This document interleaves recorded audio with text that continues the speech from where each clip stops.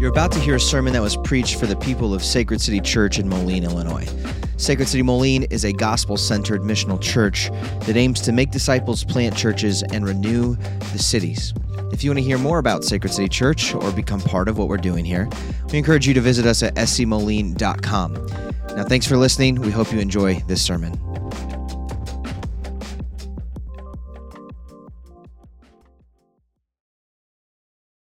Hear the word of the Lord from John 10:22 through 39. At that time, the Feast of Dedication took place at Jerusalem. It was winter, and Jesus was walking in the temple in the colonnade of Solomon. So the Jews gathered around him and said to him, "How long will you keep us in suspense? If you are the Christ, tell us plainly." Jesus answered them, "I told you, and you do not believe. The works that I do in my Father's name bear witness about me, but you do not believe because you are not among my sheep. My sheep hear my voice, and I know them, and they follow me. I give them eternal life, and they will never perish, and no one will snatch them out of my hand. My Father, who has given them to me, is greater than all, and no one is able to snatch them out of the Father's hand.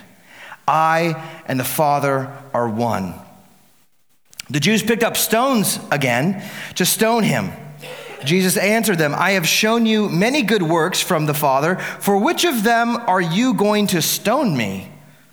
The Jews answered him, "It is not for a good work that we are going to stone you, but for blasphemy, because you, being man, make yourself God." Jesus answered them, "Is it not written in your law, I said you are gods?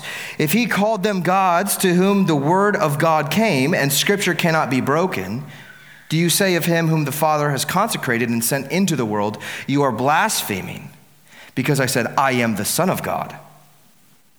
If I am not doing the works of my Father, then do not believe me.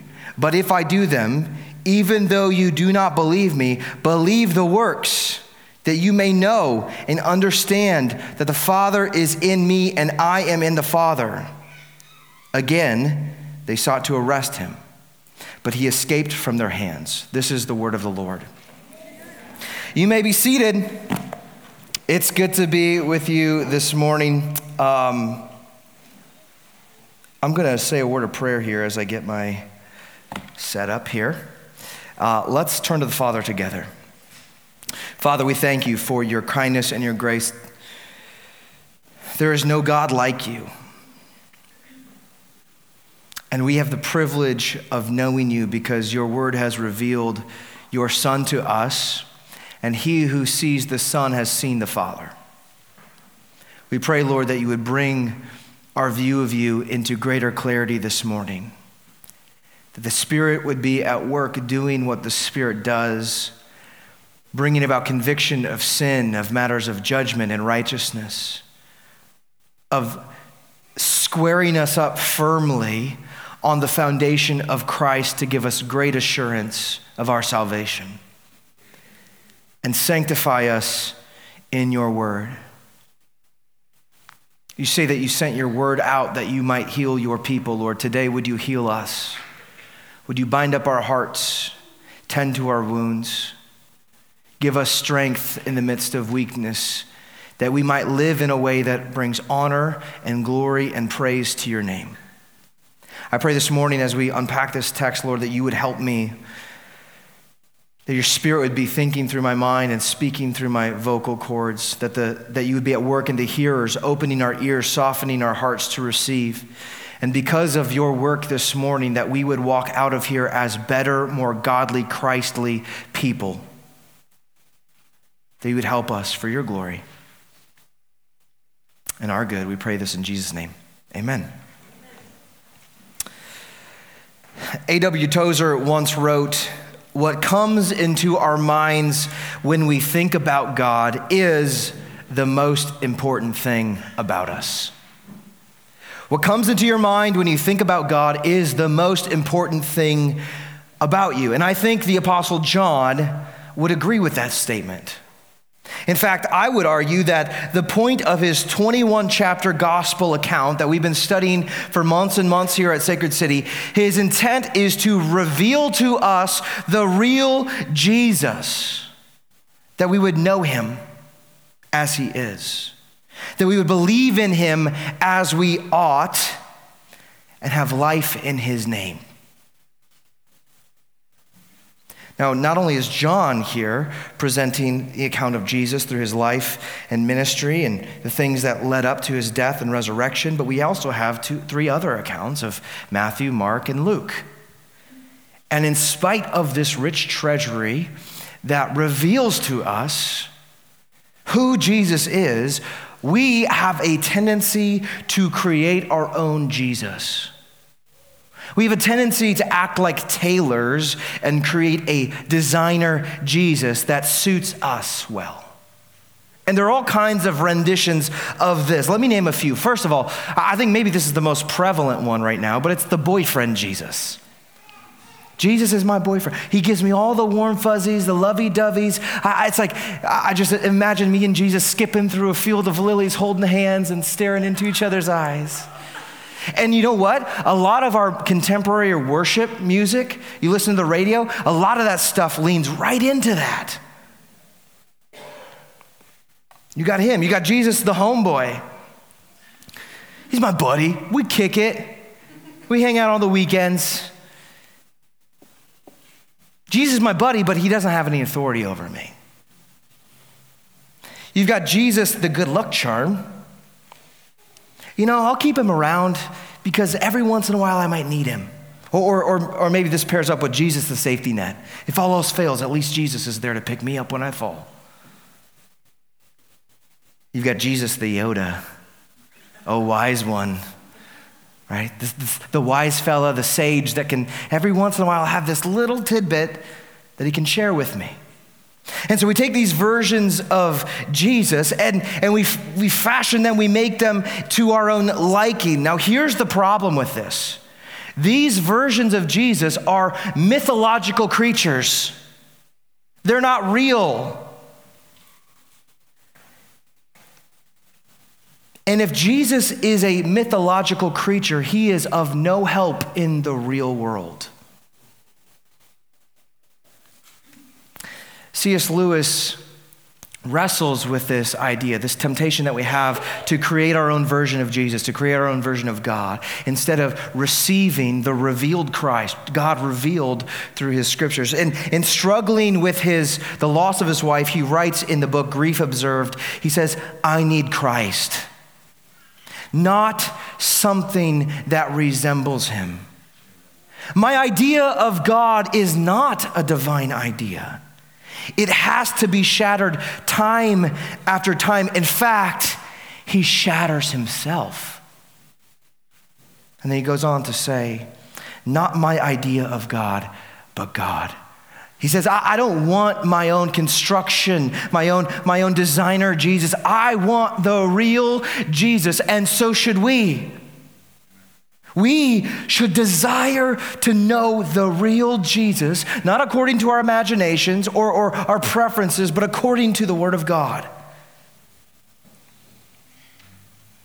And it's only when we understand to see the real Jesus that we find everything we need in life and in godliness.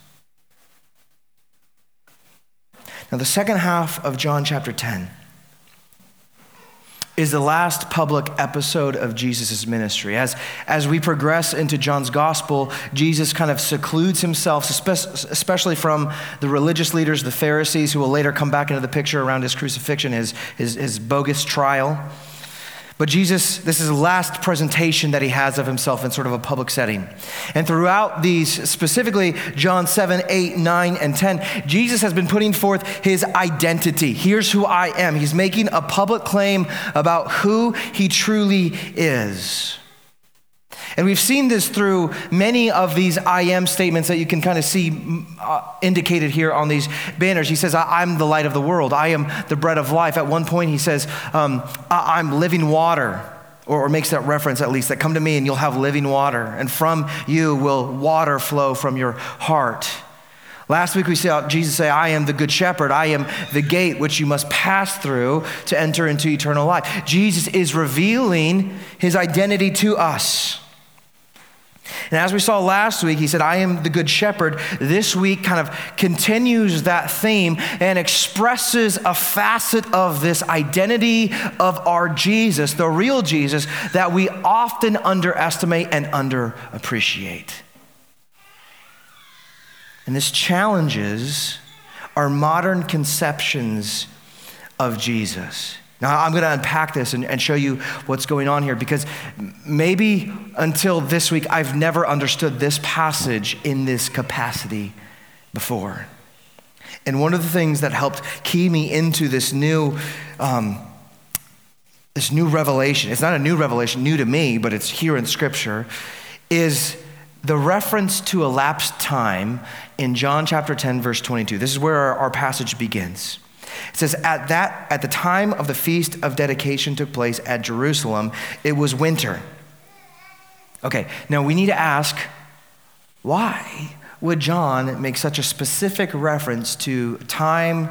And he'll tell us the location, the season. Why would John do this?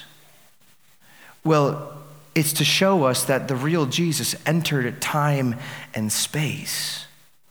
He's not a mythological creature that just sort of is out there somewhere in some alternate universe. Jesus stepped into our world and occupied a specific place at a specific time. Now, we also see a reference to this setting earlier on in John chapter 7. Actually, John chapter 7 through 10, the beginning of 10, we see a different setting.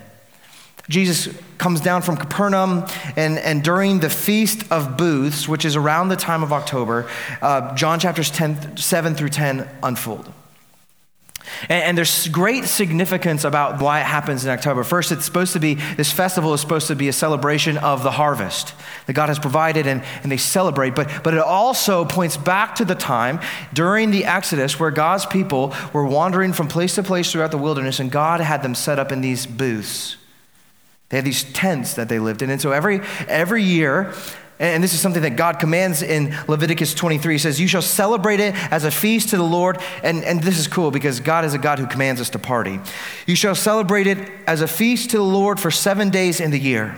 It is a statute forever throughout your generations. You shall celebrate it in the 7th month. You shall dwell in booths for 7 days. All native Israelites shall dwell in booths, that your generations may know that I made the people of Israel dwell in booths when I brought them out of the land of Egypt. I am the Lord your God. And the reason why, in fact, if you have been reading with us through our Feast of Flourish Bible reading plan, we see why God gives these celebrations, like the Passover, which we'll see later on. But God puts these things here as markers in time to remember what God has done in the past. That God's past faithfulness helps us understand that God has present grace for us and a future faithfulness. That the generations that come after us would ask questions like, hey Dad, why are we living in a tent for a week? Oh, that's interesting you asked, son. Here's why. But look what God did. This is why we do it. Now, understanding the Feast of Booths for John chapter 7 through 10 actually puts a greater significance. Jesus says incredibly profound things in John chapter 7 through 10. And the context of the Feast of Booths actually provides extra significance. There's a deeper, more robust meaning to all of the things that he said because it invokes all of these things from the Exodus account. Why Jesus offers living water, like the rock that Moses struck, that water poured out. Jesus says, I am the light of the world, like the pillar of light that led the people through the desert. He says, I am the shepherd, like God being the shepherd of Israel, leading his people through place to place to place into the promised land. I am the gate. Jesus, all of these things put up a greater significance in remembering the past. And now we see a transition. So now it says, we're here in the winter, verse 22 says. And the Jews are observing a different feast, the Feast of Dedication, or it's also known as the Feast of Lights, not to be confused with the Hindu celebration of Diwali. This is a distinctly Jewish celebration that we would also know as Hanukkah. And unlike the Feast of Booths, which was instituted by God in Leviticus 23, this feast is not in the Old Testament. It's not there. Because the origins of this celebration, the Feast of Dedication, happened during the intertestamental period. In fact, so you know that you've got the Old Testament, you've got the New Testament. What you may not know is that there was a 400-year gap between the conclusion of the Old Testament and the beginning of the New Testament. 400 years. And just because the Bible isn't recording things doesn't mean that history stops. And we have other historical documents that tell us some of the things that were going on. And one of the things that happened in this time in 167 BC, I'm going to take you to the history classroom for a second. In 167 BC, there was a Syrian king named Antiochus Epiphanes. He's a wicked man. He was hungry for greater domain. And he, by force, overran Jerusalem. He took over the temple and desecrated it. His main objective in taking over Jerusalem was to import paganism. He wanted to be their one unified religion, and it just so happened that he wanted everybody to worship his false gods. And in order to make that a thing, he essentially outlawed Judaism. So the Jews couldn't worship how they were supposed to worship God. And part of this was in the fact that he desecrated the temple. He caused priests to do things that would defile, specifically offering sacrifices that were pigs, which were detestable and not a right sacrifice to God. So he stepped in, made life really, really hard for the Jews. And what we see in this time is essentially a battle of the gods. It's really you step back. And one of the things that keys us into this is that Antiochus Epiphanes, his name translates into God manifest, right? He's got a God complex, okay? And he is here as a pagan god or pagan man wanting to institute a pagan religion, trying to go head to head against Yahweh, the one true living God. Like this is a boom, collision course. And for years, the Jews were helpless under his rulership. They were trampled on, and there are also a lot of horrifying tales of him killing women and children. So here you have the Jews who feel very helpless. And then in 164 BC, this valiant warrior kind of pops up. His name is Judas Maccabeus, and he has a great nickname. He was called the Hammer, and that means don't mess with him. And Judas Maccabeus, he collects this band of soldiers, which are like, this is not the A team here. He gets these guys and convinces them, we need to do something about this. And he leads a revolt. And in spite of being vastly outnumbered, in spite of having enemies sort of pressing from every angle, Judas Maccabeus is able to lead his troops into victory. And the first thing that he does as he defeats this Epiphanes guy is that he goes to the temple and he cleanses the temple. He takes out all of the pagan idols. He takes out all of the things that would defile the temple, and he consecrates it. He devotes it. He dedicates it back to the Lord. That's why you get the Feast of Dedication. The temple being redevoted unto the Lord. And his purpose in this was to restore the true right worship of Yahweh. And so what they did there, after that happened, they had the festival of dedication that is an 8-day celebration where the Jews would observe it each year. And in this, they were thanking God for providing this valiant warrior to raise up, to defend them, to liberate them.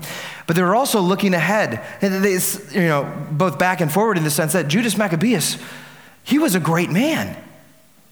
He was sort of a Jewish hero, a valiant warrior, the sanctifier of the temple, the liberator of God's chosen people. And so they in thanking God, they acknowledged this man and what he had done for them.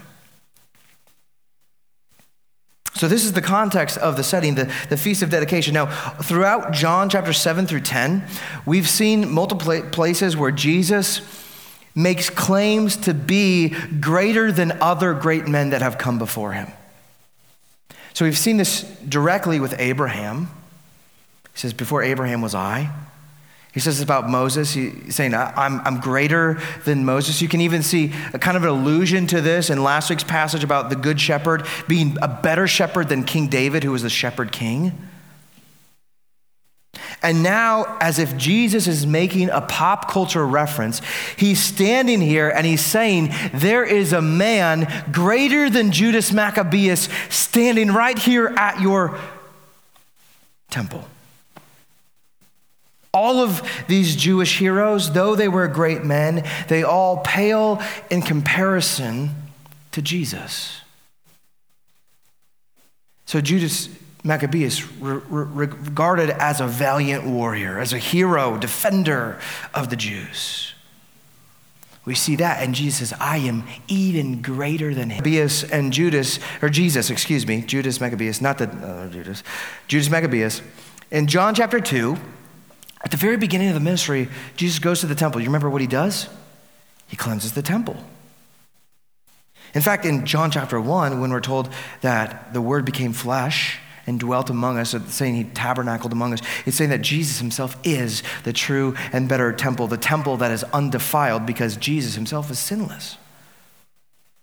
We see Jesus coming to restore the right worship of God. When he speaks to the Samaritan woman in John chapter 4, he says, but the hour is coming and it is now here when the true worshipers will worship the Father in spirit and truth, for the Father is seeking such people to worship him. God is spirit, and those who worship him must worship in spirit and truth. Jesus restores the right worship. We see Jesus being in opposition. He's got foes in his midst. In fact, that's one of the things that we've seen through these last 4 or 5 chapters is that Jesus, his ministry, the Jewish people, the Jewish leaders don't like him. They've tried to stone him on several occasions. And here in verse 24, one of the things that we see right away is that Jesus gets surrounded by his foes. He's outnumbered by his foes. Verse 24 says this. He says, and Jesus was walking in the temple in the colonnade of Solomon, so the Jews gathered around him. Other translations say they surrounded him and said to him, how long will you keep us in suspense? Right? They have this mob attack. They're trying to gang up on Jesus. And throughout his ministry, they're launching accusations at Jesus. They're telling him, oh, we think you're demon possessed. We think you're a phony. And then multiple times trying to kill him.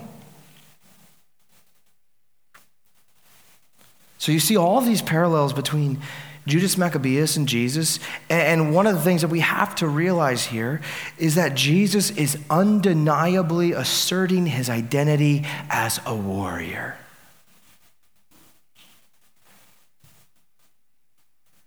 Or in other theological terms, Christus Victor. Christ triumphant. Christ the warrior. Christ the victor. Now, this is one of the things that we see here in the dialogue with Jesus, where he's talking about that he is the Son who's been sent by the Father, that he's got heavenly origins. He's come down. Now, the accusations about Jesus is that he is a man making himself God, but the irony of this accusation is that he is God who's made himself man. And Jesus is saying here to them, and he said it through all those who would listen to him, that he has been sent by the Father to do the works of the Father, to speak the message of the Father, so that he might save people from sin and death and triumph over evil once and for all. Now, here's the thing where this is significant, because if you go back to the Old Testament, you see all kinds of prophecies about this anointed one. The Hebrew word would be Messiah, or the Greek word, the Christ, who would come and fulfill all of Scripture's prophecies. To step into this office of the defender, of the savior, of the liberator of God's people. And Jesus here is saying that that's me. I am the Christ. I am. In fact, he told that to the Samaritan woman, that the Christ, he's right here in front of you right now. Now, there's been murmurs about this, about Jesus being the Christ, and this is why the Pharisees come to him and gang up on him and demand a straight answer in verse 24. He said, stop pulling our chains. How long will you keep us in suspense? If you are the Christ, tell us plainly. Now, here's what's going on. Jesus has plainly said it. The works of the Father clearly show that Jesus is this anointed one doing the works. If you don't believe in what I say, at least believe in my works. But the problem with the Pharisees is they had a very specific kind of expectation about what this Messiah, the Christ, would be like. They thought that the Messiah would come much like Judas Maccabeus did, wielding a sword, to create political liberation, to tell the oppressor to take his foot off our throat and let us be our own nation. And the problem with this is that Jesus, in his ministry, now there's a ripple effect that where Jesus and what he says and does has a ripple effect that carries out into the political sphere, but Jesus does not come as a political figure to upend the Roman, the Greek persecution. And so Jesus doesn't fit the mold here of the Pharisees who in some way want this political liberator. And so in this way, Jesus is not like Judas Maccabeus, who carries a sword around, who cuts down the enemies in a very literal way.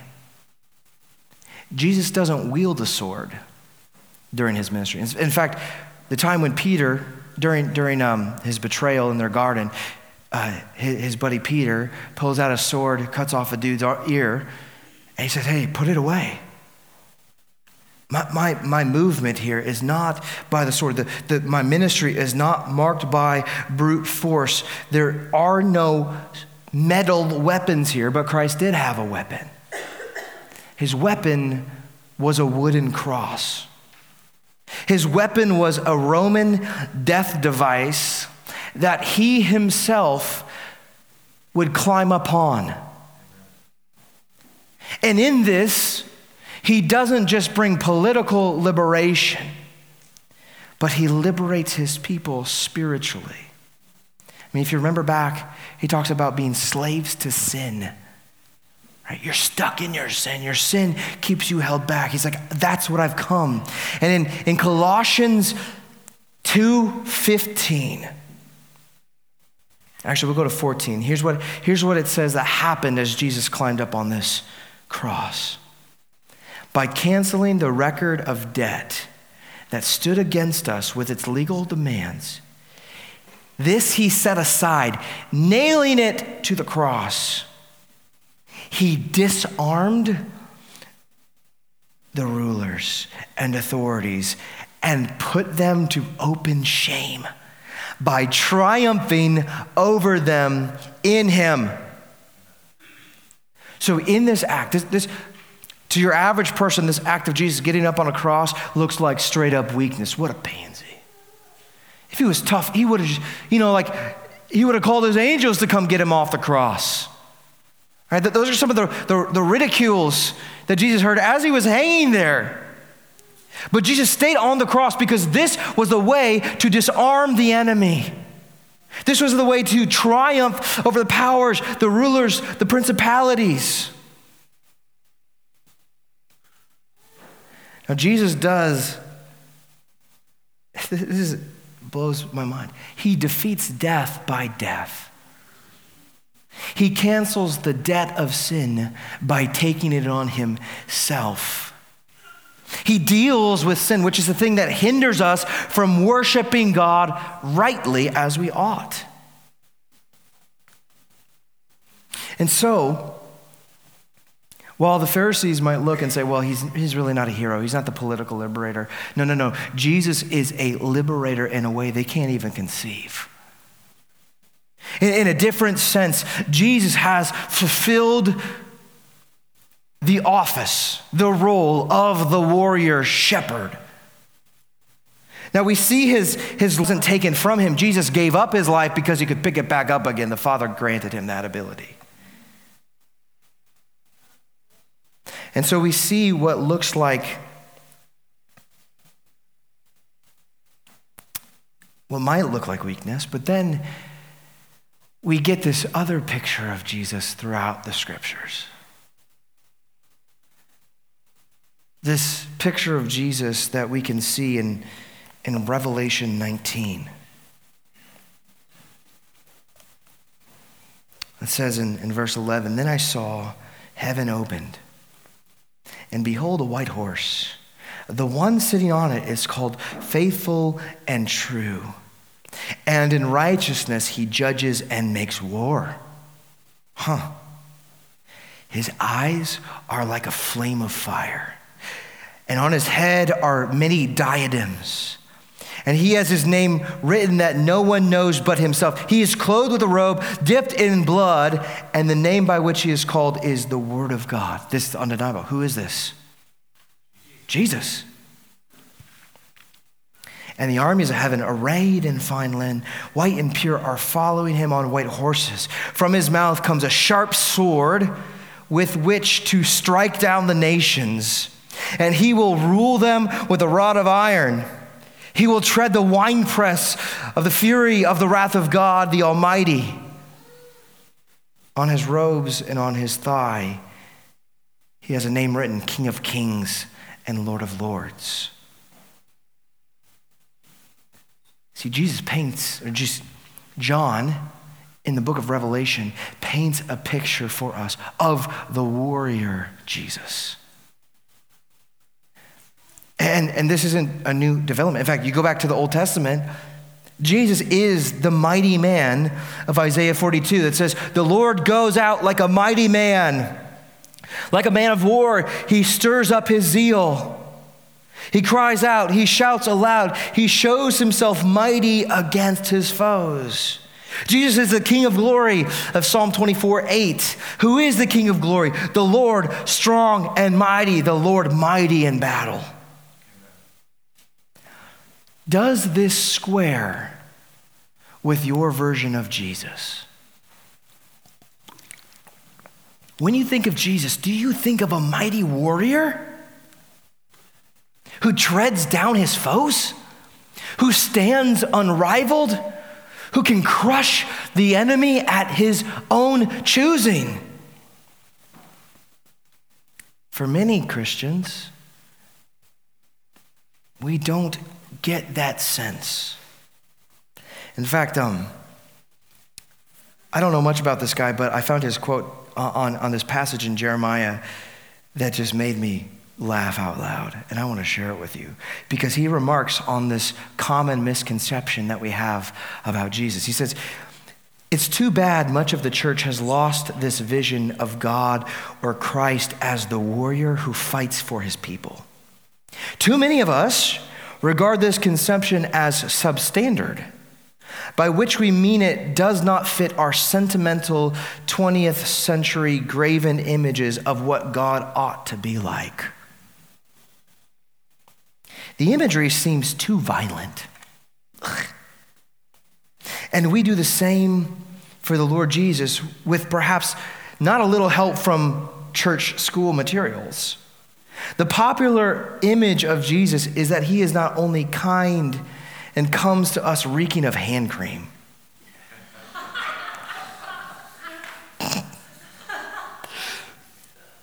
Such a Jesus can hardly steal or solidify the soul that is daily assaulted by the enemy.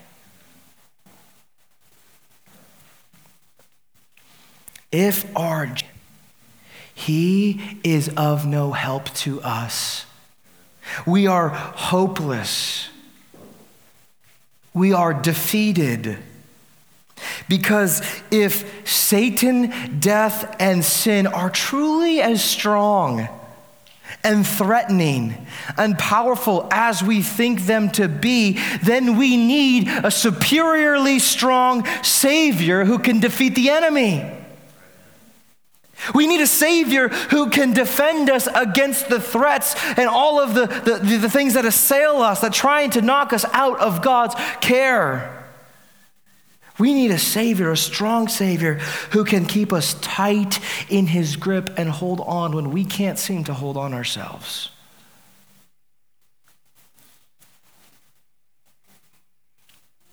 See, this is exactly what Jesus says in verses 28 through 29. Let me jump back to John 10, maybe. I think I lost it. Here we go, we're good. John 28. Jesus says, I give them, he's talking about his sheep, I give them eternal life, and they will never perish. And no one will snatch them out of my hand. My Father, who has given them to me, is greater than all.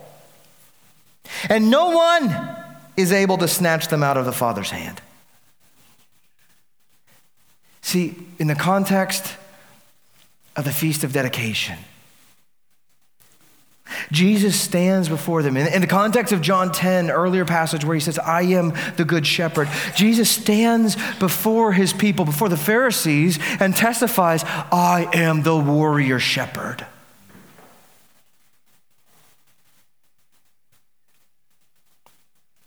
He fights for his people. G.K. Chesterton has this great quote. He says, the true soldier fights not because he hates what's in front of him, but because he loves what is behind him. Now,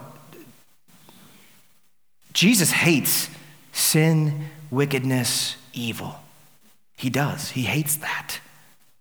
But we're told in John 3:16, for God so loved the world, for God so loved his people that he sent his only son. See, it is love for his sheep that drives Jesus to fight for his own. Because he loves his sheep, he fights for us. He is our victor. Now, we saw in last week, and we see it again in verse 27, how Jesus, the shepherd, has tenderness toward his flock. He knows us. He loves us. We know him. We follow his voice. We trust him. See, in those ways, Jesus is that tender shepherd.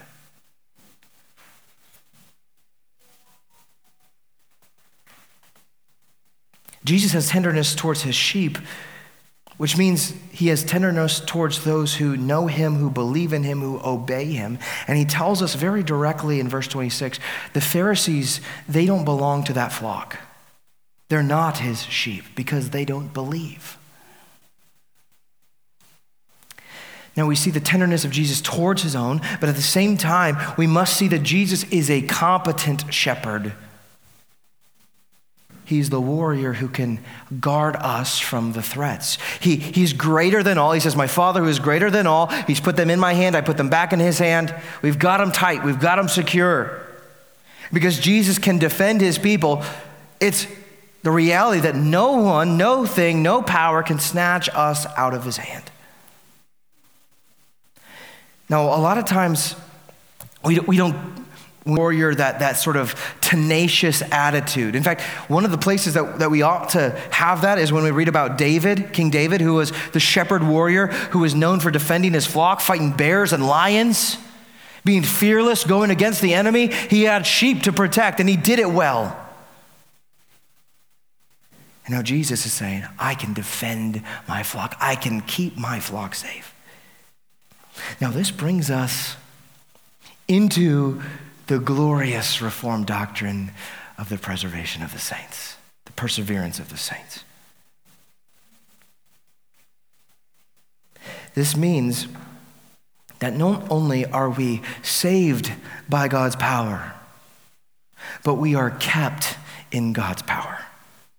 Ephesians 2:8-9 tells us, for by grace you have been saved through faith, and this is not your own doing, it is the gift of God, not of a result of works, so that none may boast. So we're saved by God's power and his might, saved by God's grace. But God doesn't save us and then expect us to maintain that position. God does it for us.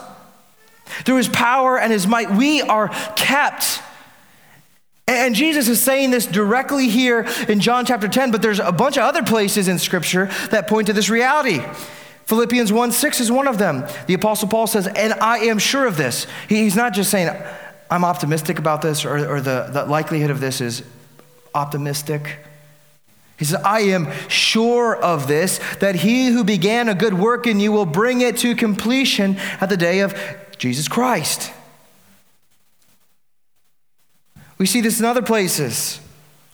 I think this is like the crown jewel of the Bible. Maybe it's not fair to say this, but Romans 8. Romans 8.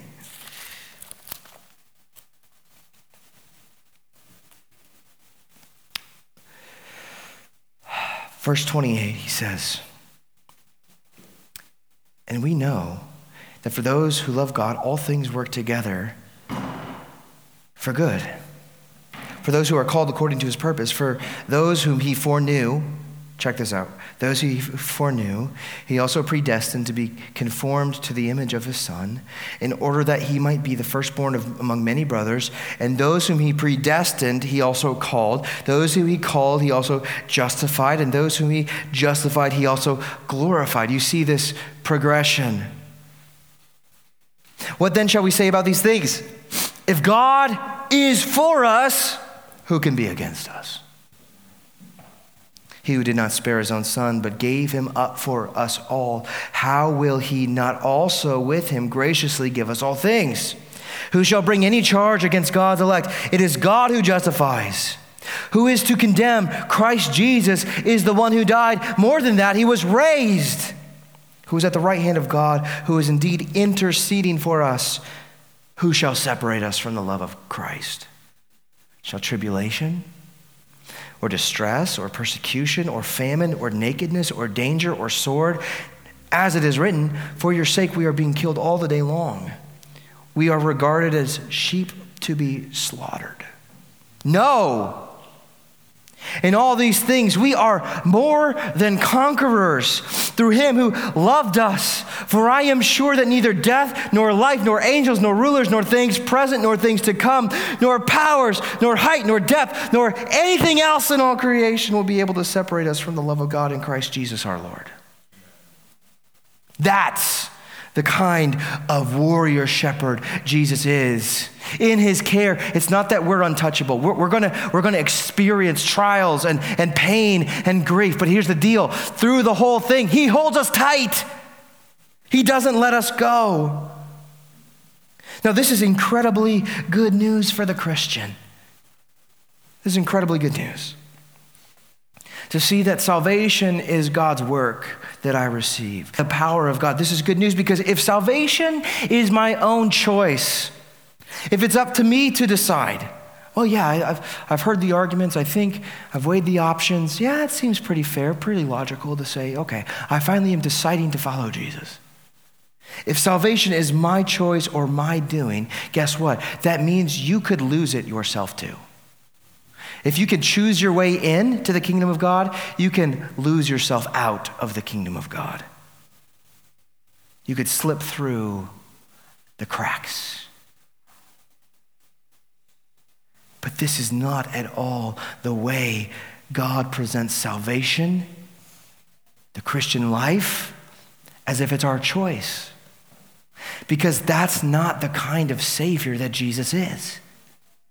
Jesus is not this laissez-faire guy that's like, hey, I'm going to do all this cool stuff. And I'm just hoping that people will kind of come, check it out. Hopefully they'll buy into it. We'll just leave it up to their own. No. Jesus isn't like that. That's passive. Jesus is actively engaged. He is strong and deliberate as a Savior. He says, I know the ones who belong to my Father, and I am going to do what it takes to save them, to call them out of the kingdom of darkness and into my kingdom of light. My grace will be irresistible. It's going to work. It's infectious. And as I have them in my grip, I will keep them in my grip. This gives us real assurance. This gives us real assurance. If we understand that if Jesus, it's his power that saves us and it's his power that keeps me saved, this gives me assurance. Because if I belong to Jesus, then I will belong to him forever. It's not the strength of my faith that saves me. It's the object of my faith that saves me. See, faith is me holding on to God. God's grace is him holding on to me. And he has ample grace and ample power to do this. Now, what happens when people don't understand that, when people don't see Jesus as the strong and mighty Savior who does everything that he intends to do, people often get to a place where they're always questioning their salvation. Instead of living in confident assurance, which I think, well, I would call it a tulip Christian, somebody who understands the doctrines of grace, having great confidence in the work of the Lord. Instead of operating from that place of confident assurance in Christ, we become nervous, anxious. Did it stick? Will it last? And that makes us into daisy Christians. He loves me not. He loves me not. And life becomes this roller coaster of up and down. And what causes it to go up and down? Usually it's my feelings, how much I feel like God loves me.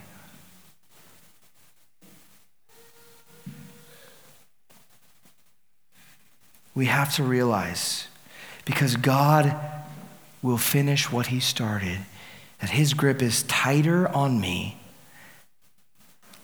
than anything I can do to wiggle out of it. If I'm his, I'm his. There's no wiggling out of it. If we belong to Jesus, we have all kinds of security. We have all kinds of assurance. Why? Well, what is it that gives us this confidence? What is it that instills in us assurance? It's the fact that Jesus is God. He's not just a man. He's not just a good teacher.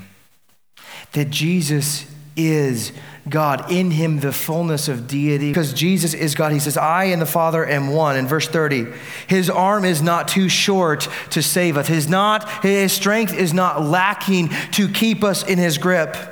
This is why we have great confidence. In fact, you see this confidence sort of exude out of the Apostle Paul when he says in 1 Corinthians 15, he boasts, he taunts sin and death. He says, oh, death, where is your victory, you sucker? Oh, death, where is your sting? The sting of death is sin, and the power of sin is the law. But thanks be to God who gives us the victory through our Lord Jesus Christ. He sees Jesus for who he really is, the warrior shepherd, the defender, the one who has his grip on us, who keeps us. And that confidence, that assurance does something in us that's paradoxical. It quiets our soul. It contents us. It makes us, well, it's like when he says in Romans 8, if God is for us, who can be against us? Right? Yeah, life is hard. I'm going to go through stuff. It's going to be painful. But God is for me, which means that no weapon formed against me will prosper.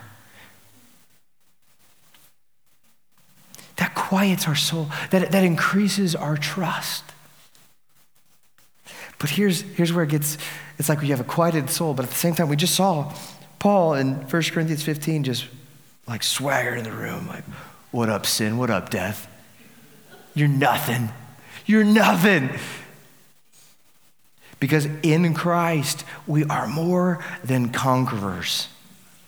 More than conquerors. Because Christ is our victor, we are more than conquerors. And that allows us to, like Jesus, who is this bold shepherd warrior, to fight against the darkness.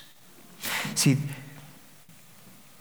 Christians have this tendency that when things get really bad out in the culture, we just hunker down and hide out. Like they get this sort of monastic sort of mentality. Let's hide away to the enclaves. Let's go into the mountains and take refuge. We don't want to. It's like, no. If Christ is truly the victor, he intends to have his rule and reign spread over every square inch of this world. And as Christians, this gives us a boldness not to run and cower, not to hide away, but as godly, disciplined, compassionate, bold people step into the world and confront and fight the darkness. Because Jesus has won. Victory is certain. Anything that is done in the name of Christ to advance the kingdom of heaven, so it'd be here on earth as it is in heaven, that will be blessed and will remain. But it's the reality that we are in Christ, that we are more than conquerors in him, that allows us to step out. And what the church needs, we need this mix of the compassionate shepherd, tender-hearted men and women whose hearts beat after the heart of God, but at the same time are bold and courageous, valiant men and women who fight against evil and darkness so the kingdom of light would advance. And in this, the peoples of the nations will be blessed. In this, the people in our neighborhood, our city, they'll be blessed. And this comes from an attitude that we know that Christ is the warrior shepherd. The warrior shepherd who lays down his life for us. On the night when he was took the bread and broke it, and he gave his disciples, say, take and eat. This is my body that is broken for you. Do this in remembrance of me. The same night he took the cup of wine and he held it up and he said, this is the cup of the new covenant shed for the forgiveness of sins. Take and drink. Do this in remembrance of me. Now we know Good Friday was a thing. Jesus died. His body was broken. His blood was shed. He was placed in a tomb. But we also know that Resurrection Sunday came around 3 days later. That he rose victoriously over the grave. And so as we come to this meal, we come with an attitude knowing that Christ is the victor, that Jesus wins. And so this is a banquet, a feast of victory for God and his people. Let us come and eat, knowing in Christ we are more than conquerors. Let us pray. Father, we thank you that Jesus is not just a figment of our imaginations. He's not something that changes and morphs to our preferences. He is the eternal God who has always and will always possess all of his attributes. And yes, you are merciful and gracious and compassionate. At the same time, you are mighty and full of power, and all glory and honor is due to your name. Help us to see the real Jesus who fights for us, who brings us into salvation and keeps us there. And would our heart and our affections swell for this mighty shepherd warrior who comes, lays down his life, and picks it back up again, that we might have life and life eternal in his name. Bless us as we take this meal. Make us men and women who live out of this assurance that you may be glorified and more we would come to know the real Jesus. God, we love you and we thank you. In Jesus' name we pray. Amen.